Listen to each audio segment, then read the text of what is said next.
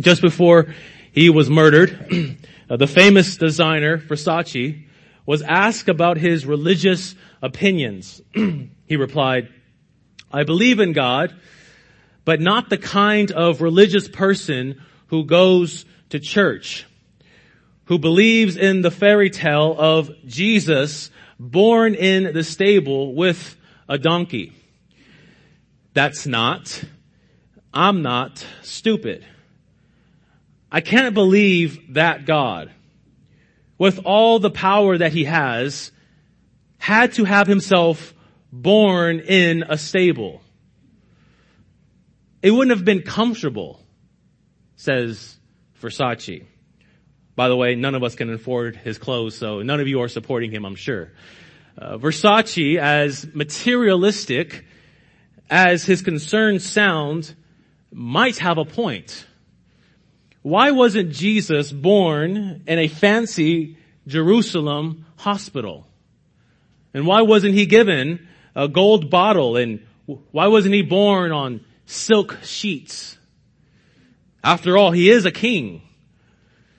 Why not be born in style and royalty as Versace would have been born in? You see, saints, to the world, the incarnation of the Son is an outrageous belief. How can God become man? Many claim. To take it a step further, how can God take on a true human nature without ceasing to be truly God? One person, two natures. It doesn't make sense. You see, people want a religion that makes sense. People want to believe in something that makes sense. They want to cross all of their T's and dot all of their I's and know X, Y, and Z. They want a religion that shows great power, that shows great strength, that doesn't show weakness. One who is a king, born where the donkeys lay. That's a sign of weakness to many of the world. That's folly to many of the world. Powerful gods don't lessen themselves to become weak and mortal, as many would say. But saints, it's ironic that incomprehensible, inconceivable, mysterious, and some say weak truth was the greatest event in all of history. That one inconceivable, outrageous thought of God becoming man to the Christian is the greatest event in all of history. Some say when Americans walked on the moon, that was the greatest event in all of history. Some say the French Revolution was the greatest event in all of history. Some would even say the Reformation is the greatest event in all of history. And saints, if we were to look back at the history of world-changing, world-stopping events, the one that stands head and shoulders above all of these great events is what the Apostle John says in John 1:14. And the Word became flesh and dwelt among us. That so-called fairy tale of Jesus being born in the stable with the donkeys and him being uncomfortable, as Versace speaks of, was and is the greatest hope for all of mankind. God became man. The Word became flesh and dwelt among us. And saints, this morning, we want to look at a classic passage of Scripture that fully puts on display Christ's incarnation in all of its majesty and all of its glory. You see, saints, sometimes when we come to church, we oftentimes think of what practical things, what 10-step ideas the pastor can give to me in order for my marriage to work better, in order for my children to behave more, in order for me to be a better person, a better father, husband, a better citizen, and all of that. Saints, we are to come every morning when we hear of the word, and we are to anticipate not what the preacher is going to give in terms of a 10-step program, but you are to hear Christ and Him crucified. You want to know your Savior in all of His glory and all of His majesty. So saints, if you would, and if you can stand, turn to Philippians chapter 2, and if you will, let's stand for the reading of God's Word. And this will be a 2-part sermon. This evening we'll be examining verses 1 through 5, but for this morning we'll be examining verses 6 through 11. So we have in Philippians chapter 2, and I'm going to begin in verse 5 all the way down to verse 11. The word of the Lord says, "So have this mind among yourselves, which is yours in Christ Jesus, who though He was in the form of God, did not count equality with God a thing to be grasped, but emptied Himself by taking the form of a servant, being born in the likeness of men, and being found in human form. He humbled Himself by becoming obedient to the point of death, even death on a cross. Therefore God has highly exalted Him and bestowed upon Him the name that is above every name, so that at the name of Jesus every knee should bow, in heaven and on earth and under the earth, and every tongue confess that Jesus Christ is Lord, to the glory of God the Father." You may be seated. This morning, saints, I have 3 points that will help guide us through this glorious Christological passage. And the 3 are the deity of Christ, the incarnation and humiliation of Christ, and the exaltation of Christ. Number 1, the deity of Christ. Number 2, the incarnation and humiliation of Christ. And number 3, the exaltation of Christ. There are many passages in Scripture that set forth the person and work of Jesus Christ, who He is and what He has done. One can turn to Isaiah 53, a prophecy of the person and work of the Messiah. One can turn to John 17, where we have that intimate prayer between the Father and the incarnate Son, Jesus Christ. And one can turn to our passage this morning, Philippians chapter 2, verses 6 through 11, where the Apostle Paul sets forth to his readers the glory and the majesty of the person and work of Jesus Christ. You see, saints, in this passage, we have the person and work of Christ summed up in just 5 verses. We have the deity of Christ put on display. We have the incarnation and humiliation of Christ put on display. And we have the exaltation of Christ put on display. These 5 verses have been used by theologians throughout the centuries to dash to pieces heresy upon heresy and error upon error, those who reject the true deity and the true humanity of our Savior. For those who reject the true deity of Christ and say that He is not truly God, then read to them Philippians chapter 2, verses 6 through 11. For those who come to you and say that Jesus Christ wasn't truly man, then read to them Philippians chapter 2, verses 6 through 11. It is a passage that we are to be familiar with, for not only getting a proper theology of Christ correct, but also getting a proper theology of how we are to live as Christians correct. So let's open these 5 verses with verse 6, in which we see the deity of Christ put on display, which is our first point, the deity of Christ. Verse 6, "Who though He was in the form of God, did not count equality with God a thing to be grasped." Though He was in the form of God, did not count equality with God a thing to be grasped. Notice the apostle, a clear affirmation of the deity of Christ. Again, he says, though He was in the form of God. And when Paul says form of God, he's not saying that Christ is a copy of God. We tend to think that when we say Jesus is a copy, or Jesus is in the form of God, then he is like the Father. And we aren't to use those terms when we are speaking of the deity of Christ. And we use those terms frequently when we say, and those of you who are sports fans, Kobe Bryant is like Michael Jordan.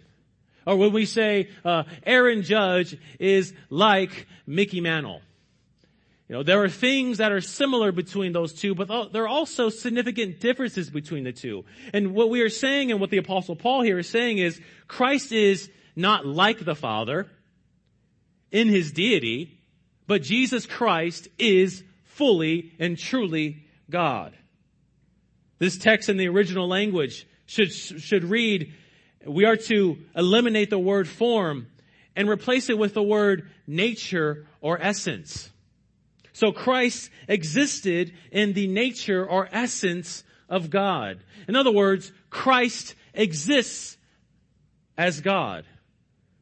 Christ is God. Christ is not one God among many in a pantheon of deities. Jesus Christ is not a God. We are never to refer to Christ as a God amongst many gods, but rather Jesus Christ is God. Nor does Christ derive his essence from the Father, meaning that the Father didn't create the Son, thereby giving the Son deity.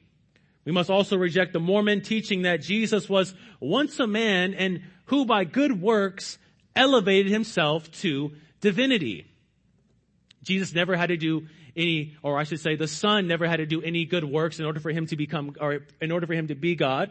He was not the offspring, the physical offspring of the Father, thereby him being God.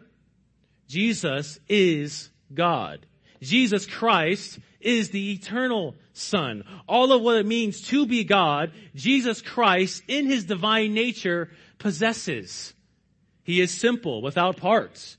He is immutable, without change. He is impassible, doesn't undergo change in his perfections. He is ase, self-sufficient. He doesn't depend on no one. And we can go on down the list and name all the perfections of God and affirm the same as the Apostle Paul in verse 6, Jesus Christ is God. Everything of what it means to be God must be predicated to Jesus Christ. Our confession of faith in chapter 8, paragraph 2, defines the deity of Christ this way: as the Son of God, the second person in the Holy Trinity, being very and eternal God, the brightness of the Father's glory, of one substance and equal with him, who made the world, who upholdeth and governeth all things, he hath made. And when our confession of faith says the Son is of same substance or equal with the Father, they're saying that the Son is God, just as the Father is God. And just as you share your humanity with all of us, mothers share their humanity, that one essence, with their children. All of what it means to be human, a mother, a father, a child shares. Well, all of what it means to be God, the Son shares with the Father and with the Holy Spirit. Jesus Christ is truly God. And friends, we aren't to think that this truth of Jesus Christ is God is something that we know, that we confess, and that we forget about. We are always to be reminded of the truth of Jesus Christ as God as often as we can. We must always amen. We must always shake our head and marvel at Jesus Christ, who is truly God. Although it is the ABCs of Christianity, it is not the end of our learning of Jesus Christ and who he is. Remember, saints, although we aren't saved by theological precision, yet the saved are to be theologically precise. We're not saved by knowing all the ins and outs of the Trinity, of the hypostatic union, of all of Christology and eschatology. We aren't saved by our knowledge. However, the saved are to be knowledgeable. The saved are to know who Jesus Christ is, truly God. We might get every area of our theology inaccurate, saints. And we are to know that doesn't save us. However, Christians who are of the faith, who strive to know Christ, should know him accurately and rightly to confess him. And we as Christians who confess Christ are to be accurate in our statements we make about him. There are so many false views of who Christ is. There are so many different opinions on who Christ is. You know, we can have, even in amongst the church, there are debates over, should we baptize babies or should we baptize only professing Christians? What do we think about the end times? Are we post-mill, ob-mill, or pre-mill? And we can go down the list of different things that people in the church hold to and the differing opinions. But saints, we must not budge on this point. We must not budge on this point. Jesus Christ is truly God. We are to think that the truth of the deity of Christ is something that we know, and once we know, we graduate from. We never graduate from Christ and who he is. The early church saints fought hard against those heretics who tried to disprove the clear biblical witness of the deity of Christ. Go read Anselm. Go read Athanasius. Go read these men in the early church who fought hard to confess that Jesus Christ is God. He is not like the Father, but he is God. And mind you, saints, we are still fighting those same heretics today. The fight over the deity of Christ has not changed. The war is not over. We are still fighting against atheists who deny the deity of Christ, against agnostics and skeptics, against Muslims and Mormons and Jehovah's Witnesses and Buddhists and Hindus.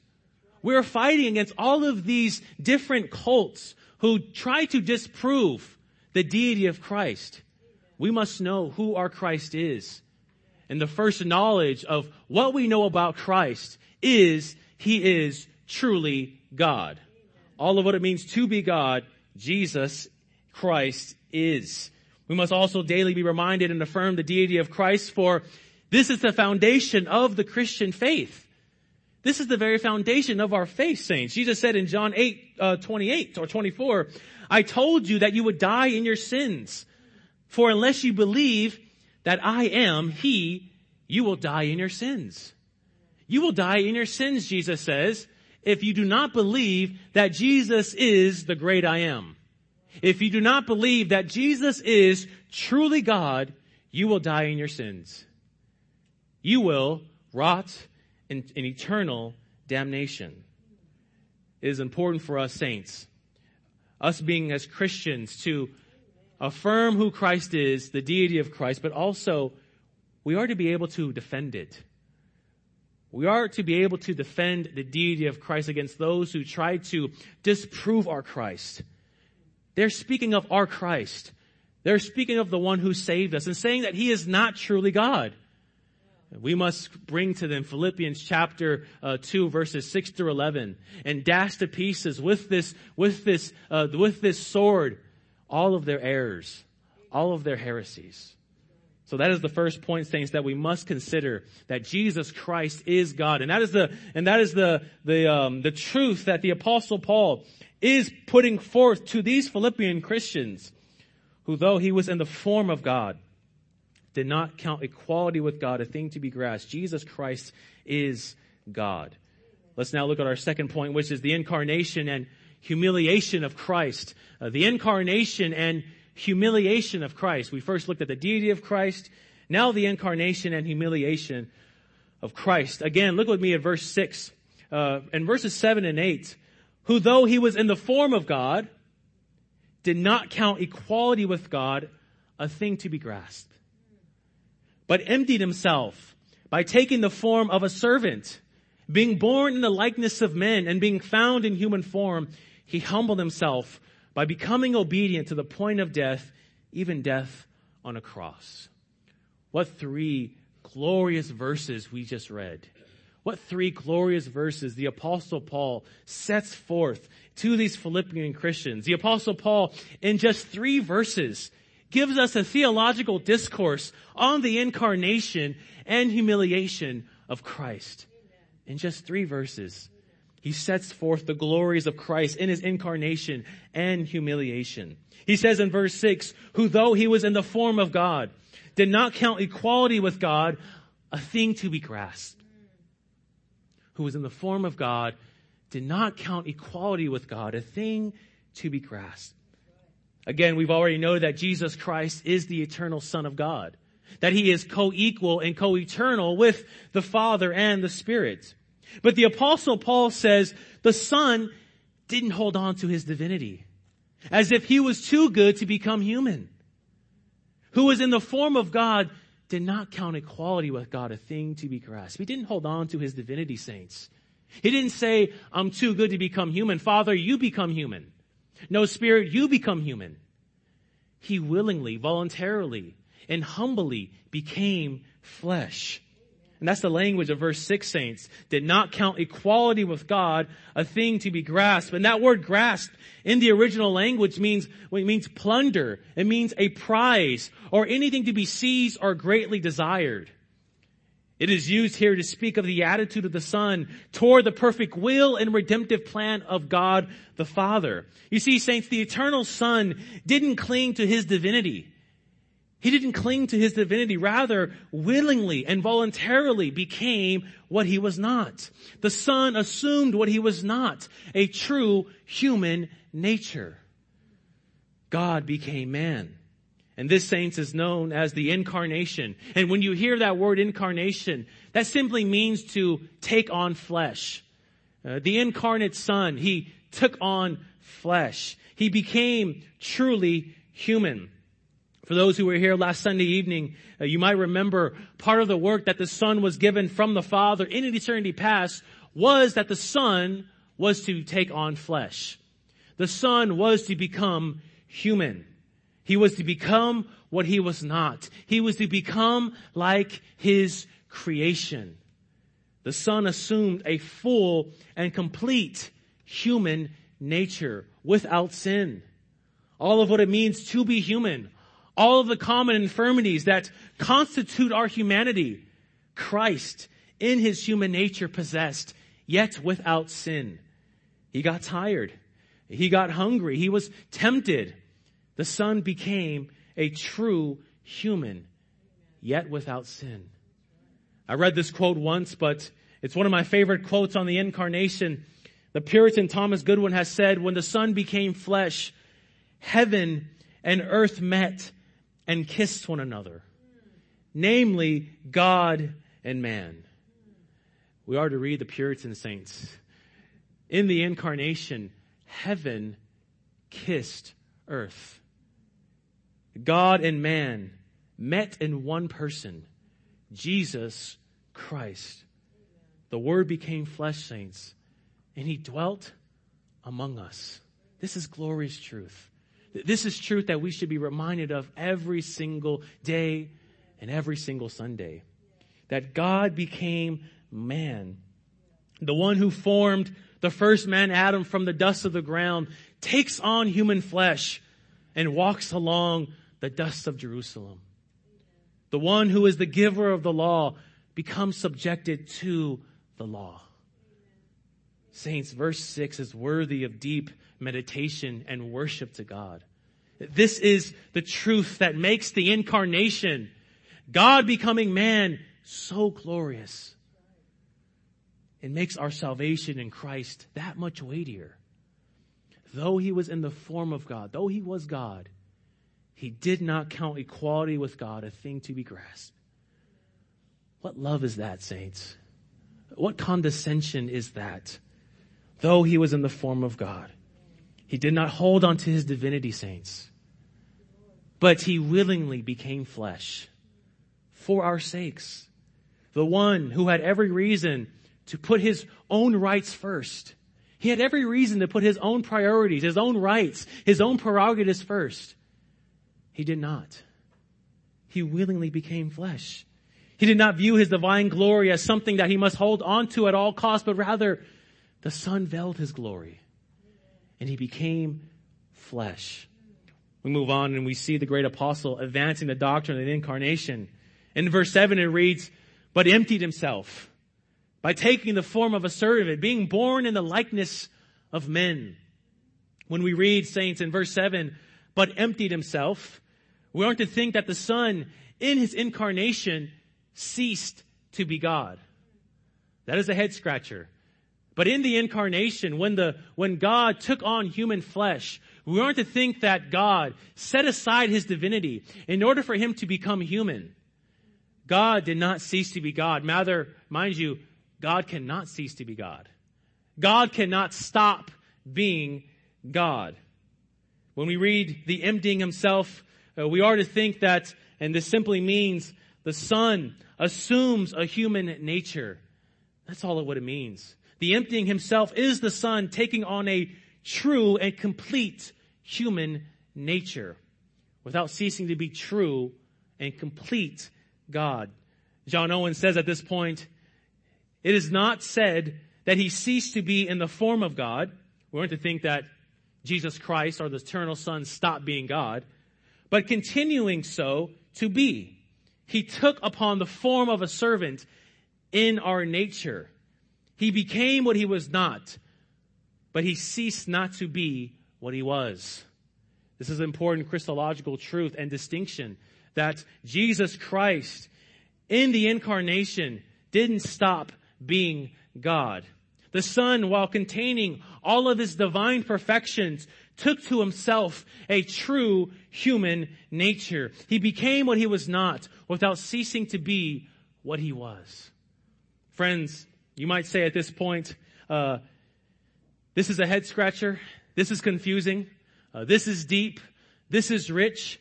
Jesus Christ, truly God, truly man. How is that possible? How can God become man, take on a true human nature without ceasing to be truly God? One God in two person, or one God and one person in two natures. How is all this possible? This doesn't make sense. And saints, we confess, and those minds who are much smarter than I throughout the Christian faith have confessed that this is a mystery. That the incarnation of the eternal Son is a deep and profound mystery. And saints, when we speak of the incarnation, when we speak of the Trinity, when we speak of the hypostatic union, we are to have a holy agnosticism. Although we cannot fully comprehend all that we are saying, all that we believe, we must shut our mouths and worship and admire that one. Although we approach mystery as one who wants to know everything, we want to know everything, and we get frustrated when we don't know everything. When we come to the mystery of the incarnation, but we aren't to say and throw up our hands and say, "I'm never going to know this, so what's the use?" This is to drive us to doxology. This is to drive us to worship our Christ. This is to drive us to be more precise. As Stephen Charnock has once said, although we can't comprehend God for who he is, we must not fancy him to be what he is not. We must not fancy God to be what he is not, but we must confess who he is in light of mystery.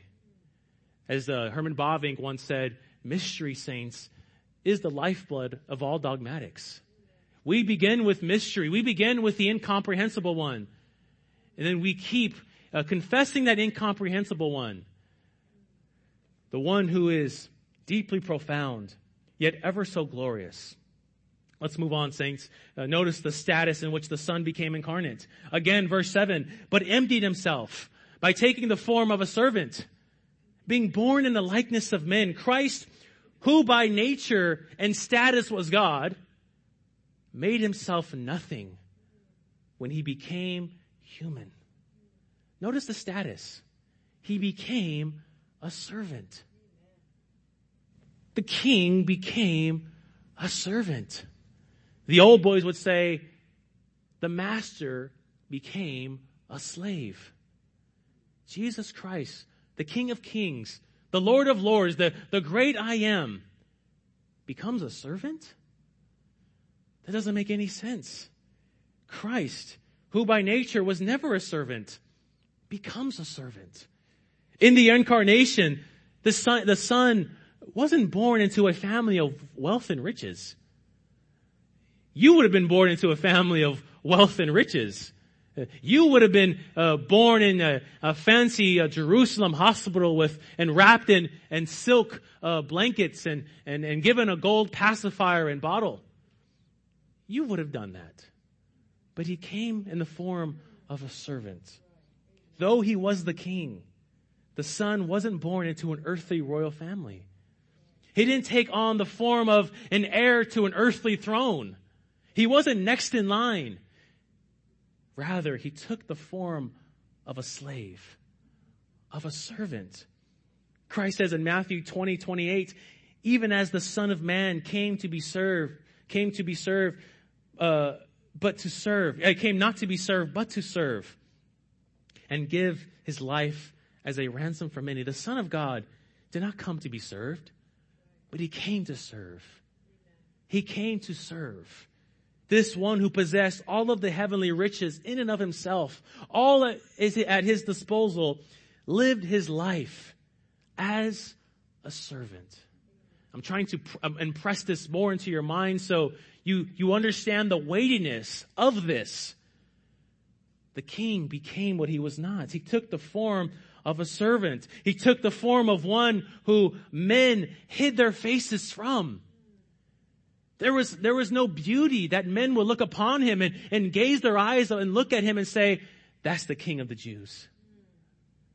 He was despised and rejected by men. A man of sorrows and acquainted with grief, as Isaiah 53 tells us. In Luke 9, one asked Christ, I will follow you wherever you go. And Jesus said to him, the foxes have holes and the birds of the air have the nests, but the Son of Man has nowhere to lay his head. What state of lowliness did he become?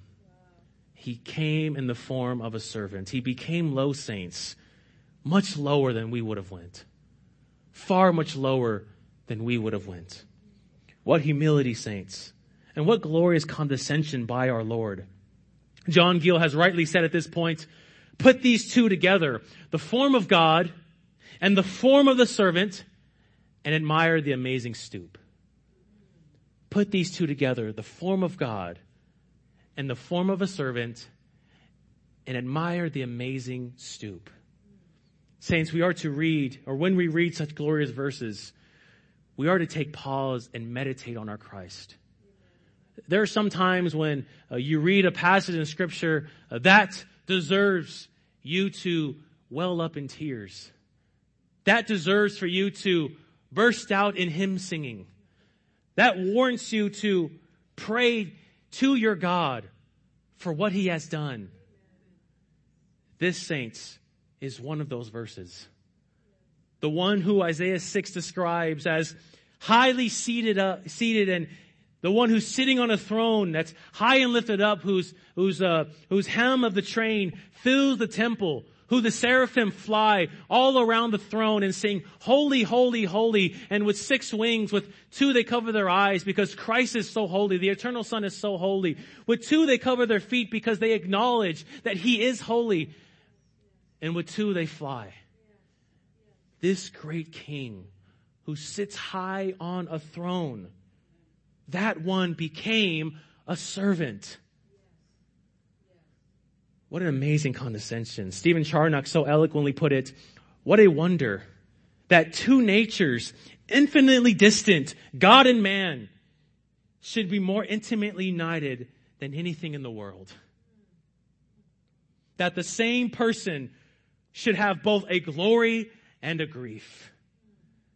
An infinite joy in the deity and an inexpressible sorrow in the humanity. That a God upon a throne should be an infant in a cradle. The thundering creator be a weeping babe and a suffering man. The incarnation astonishes men upon earth and angels in heaven. This is the incarnation, saints. You see, saints, we are to be familiar with the incarnation. We are to know the incarnation. We are to be precise when we speak of the incarnation. But we should never stop being in awe and wonder of the incarnation. Never graduate. Never stop being in awe of this one who stooped to our lowly estate to live, die, and rise for us. The Son comes down from heaven and touches our human infirmities. Verse 8, and being found in human form, he humbled himself by becoming obedient to the point of death, even death on a cross. Saints, I don't know if you've noticed this. I don't know if you notice what the Apostle Paul is doing, but if you see in verse 6, we began this discourse of Christology, and he begins with Christ so high in the heavens. This one who is in the form of God, who is truly God. He begins us high. And then by verse 8, look how low we have stooped. He humbled himself to the point of death. This king that we have been familiar with in verse 6 is now humbled himself in verse 8 to the point of death. Here the Apostle Paul takes us deeper into the mystery of the incarnation. And here he highlights the humiliation of Christ. And what do we mean when we speak of the incarnation? Well, question 27 of the Shorter Catechism, the Westminster Shorter Catechism, defines it this way. Wherein did Christ's humiliation consist? Meaning, what is the humiliation? Christ's humiliation consists in his being born, in a low condition, made under the law, undergoing the miseries of this life, the wrath of God, and the cursed death on the cross, in being buried and continuing under the power of death for a time. In summary, the humiliation of Christ is his life on earth. That's the humiliation of Christ. It's the incarnation all the way down to his death. The humiliation of Christ is the Son becoming flesh. It is him being placed under the law. It's him suffering. It's him living as a man. That's the humiliation of Christ. But notice the attitude in which Christ had during his life. Although it was humiliation for Christ, notice the attitude that Christ had. He humbled himself by becoming obedient. Our Lord, although he lived a life of suffering, also lived a life of meekness. He lived a life of humility. He humbled himself, saints. The Son wasn't forced to become flesh. The Father didn't, hypothetically, I'm using this as the worst analogy possible, and I'm just going to say it here and be done with it, but the Father didn't put a gun to the Son's head and say, if you don't become flesh, then something bad's going to happen to you. That's not what happened in eternity past. The Son willingly, voluntarily, and humbly became flesh. The incarnate Son in his lifetime humbled himself to the Father's will. We read in the Gospels time and time again Christ saying, I did not come to do my own will. I've come to do the will of the one who sent me. Throughout his life, the Son humbly did all that he was commanded by his Father. He humbled himself. He lived a life of meekness, although he lived a life of suffering. And saints, even in his last hours of life, in the Garden of Gethsemane, what do we read in Luke chapter 22, verse 42? Christ, after sweating drops of blood, he says, Father, if you are willing, remove this cup from me, that cup being the wrath of God that should have been poured out for you.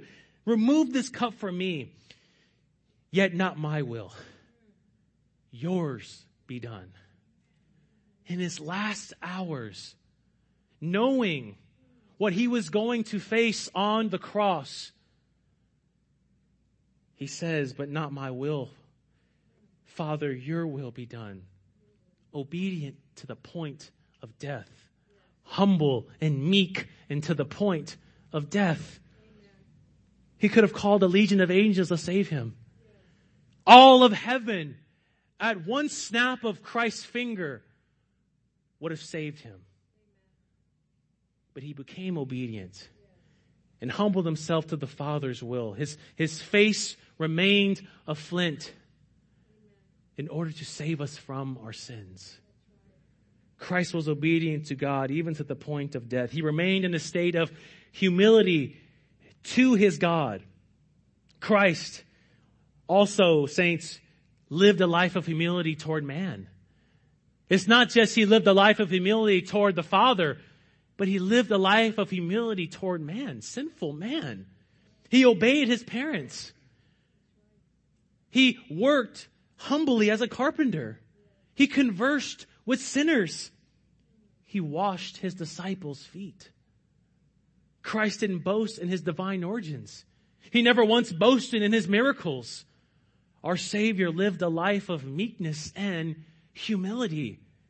And that humility of our Christ climaxed in his death on the cross, which was the ultimate sign of humility. Christ's death on the cross was the ultimate sign of his meekness, obedience, and humility. I mean, let's think about the death of Christ for a second. His death wasn't a private death. Christ didn't die in secret.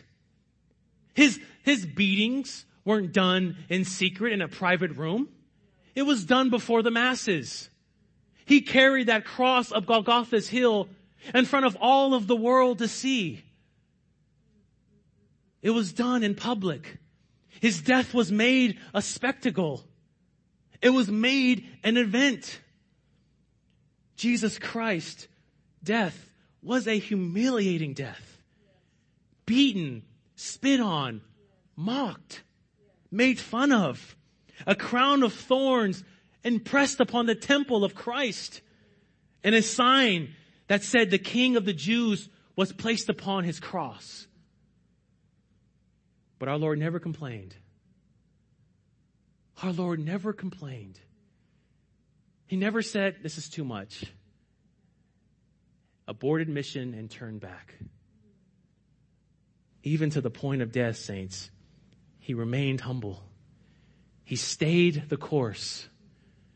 He finished the race. Saints, there's not much application I can give. I can't give a 10-step or a 10 idea or 10 reasons or any of those things. The only thing I can say is what a Savior we have in Jesus Christ. What a wondrous Savior we have in Jesus Christ. And because of our Lord's obedience and life of humility, the Apostle Paul in verse 9 through 11 sets forth the exaltation of Christ, which is our last point. The exaltation of Christ. Verses 9 through 11 reads, "Therefore Christ has exalted him and bestowed on him the name that is above every name, so that at the name of Jesus every knee shall bow in heaven and on earth and under the earth, and every tongue confess that Jesus Christ is Lord, to the glory of God the Father." Glory be to our King. This, saints, is called the exaltation of Christ.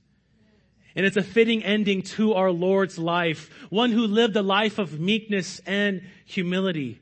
Christ, the God-man, exalted because of his great work of redemption. What do we mean when we speak of the exaltation of Christ, saints? Well, it doesn't mean that Christ achieved an exalted state that he lacked prior to the incarnation. We aren't to think that.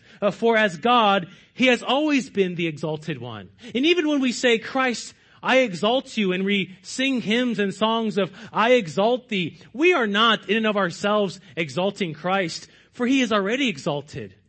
But what we mean is, we are amening. We are saying yes to the exaltation that Christ already has in and of himself.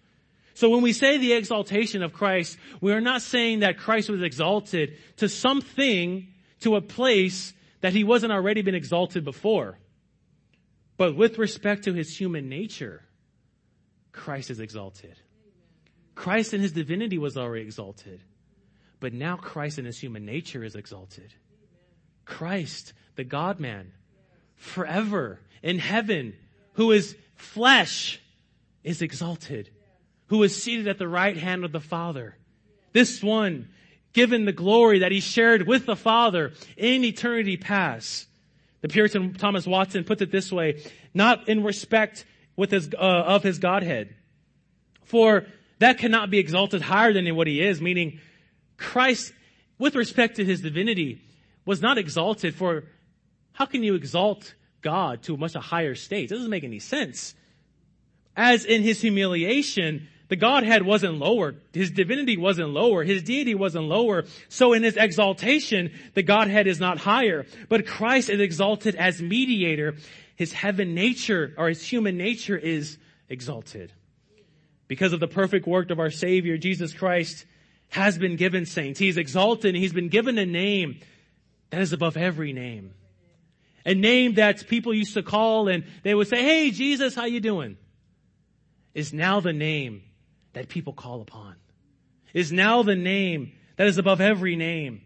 A name that is to be called upon, saints. A name that we are to believe in. A name that makes demons shudder and evil men tremble. A name that all in heaven and on earth and under the earth will bow one day and confess that He is Lord. Christ, who in His life, humbled Himself to lowliness, but He was raised from the dead and exalted to glory. He was exalted over death, and He was exalted in the resurrection. And in His exaltation, Christ was exalted over the heavens and the earth. Christ is our King, saints. He is our sovereign. Kings may die, rulers may fail. Christ remains on the throne. Christ remains on the throne. He is exalted. He is the one who sits enthroned in heaven while His enemies are made a footstool. The cross wasn't the end of our Lord's life, saints, but was the means of Christ's exaltation to glory. You see, after the cross, there would be a throne. And after those crown of thorns, there would be a crown. Jesus Christ went through a state of humiliation, a state of lowliness, only to be raised to a state of glory, to be exalted forever. And every man, every woman will one day bow their knee to this great King. Saints, what a Savior we have. What a King we have. Our Christ, saints, is worthy of all honor and praise. He is worthy of law keeping. He is worthy of us coming to church with smiles on our faces, with expectations, knowing that we are going to hear Christ and Him crucified, Christ and Him exalted, Christ and Him glorified. He is worthy of all of those things. He is worthy, if you profess Christ, for you to act like a Christian. He is worthy of those things. And saints, as we close this sermon, what practical implications can we draw from this text? In other words, how do we live in light of these 5 verses? Well, saints, first and only, what we are to do is we are to worship our Christ. We are to worship our Christ. For He is the one who condescended to our lowly state. We are to remember the words of the Apostle Paul in 2 Corinthians chapter 8, verse 9. A glorious verse. For you know the grace of our Lord Jesus Christ, that though He was rich, yet for your sake He became poor.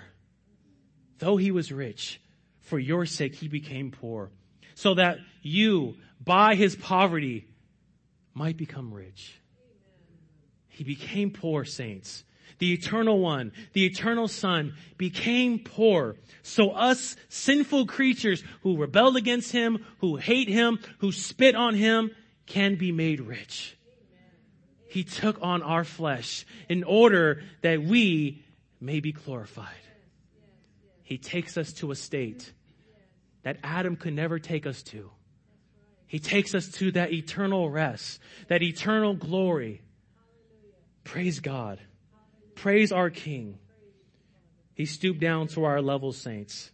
The Lord of glory veiled His glory, and He became what He was not. We are to worship our Christ for what He did for us. We could never do for ourselves. We could never do for ourselves. The eternal Son took on flesh like ours, but with one difference.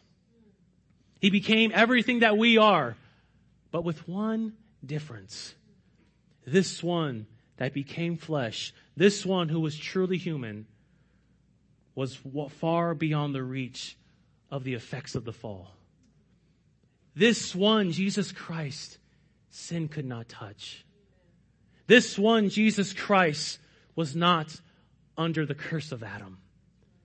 This one, Jesus Christ, sin could not cling to. And in His life, He humbly suffered on the behalf of His people, saints. He willingly obeyed the law faithfully and fully on the behalf of His people, saints. And on the cross, Christ voluntarily suffers the wrath of God for His people, saints. And our Lord humbled Himself to the point of death But saints, the amazing news of the gospel is not just the life of Christ and what he has done for us. It's not just the death of Christ, but it's the resurrection of Christ. That's the amazing news of the gospel. That this one who died, death could not hold. Death could not hold. Death could not hold our King. For in 3 days, God raises Jesus from the grave, showing his people that his sacrifice was accepted by the Father. And they, on the account of Christ, you saint, on the account of Christ, and him alone, not in your own works, not in what you can do, not perfect law keeping, not perfect Bible reading, not perfect prayers, but in Christ and his perfect work alone, are declared innocent and justified. On the account of Christ and him alone. And now, saints, Christ is seated at the right hand of the Father, making intercession on our behalf. As if it wasn't enough. He now sits in heaven, and his presence alone is making intercession on our behalf. Praise God. We are to worship our Christ, who from the highest of heaven stooped down to the lowliness of earth. You see, saints, we aren't to look at these 5 verses and as a response, which we tend to do, and as a response create a list of the things we can do for Christ. Oh, he became incarnate. He lived for me. He died for me. He rose for me. Now what can I do? Give me something. What can I do? Saints, we are to never look at what we can do for Christ. And in light of these 5 verses, we are to take pause and marvel at the great things Christ did for us. Never look at what you can do for Christ first, saints, but first, marvel at what Christ has done for you. And saints, that's the only application I can leave you with. Behold your great God, your Lord and Savior, Jesus Christ. Let's pray.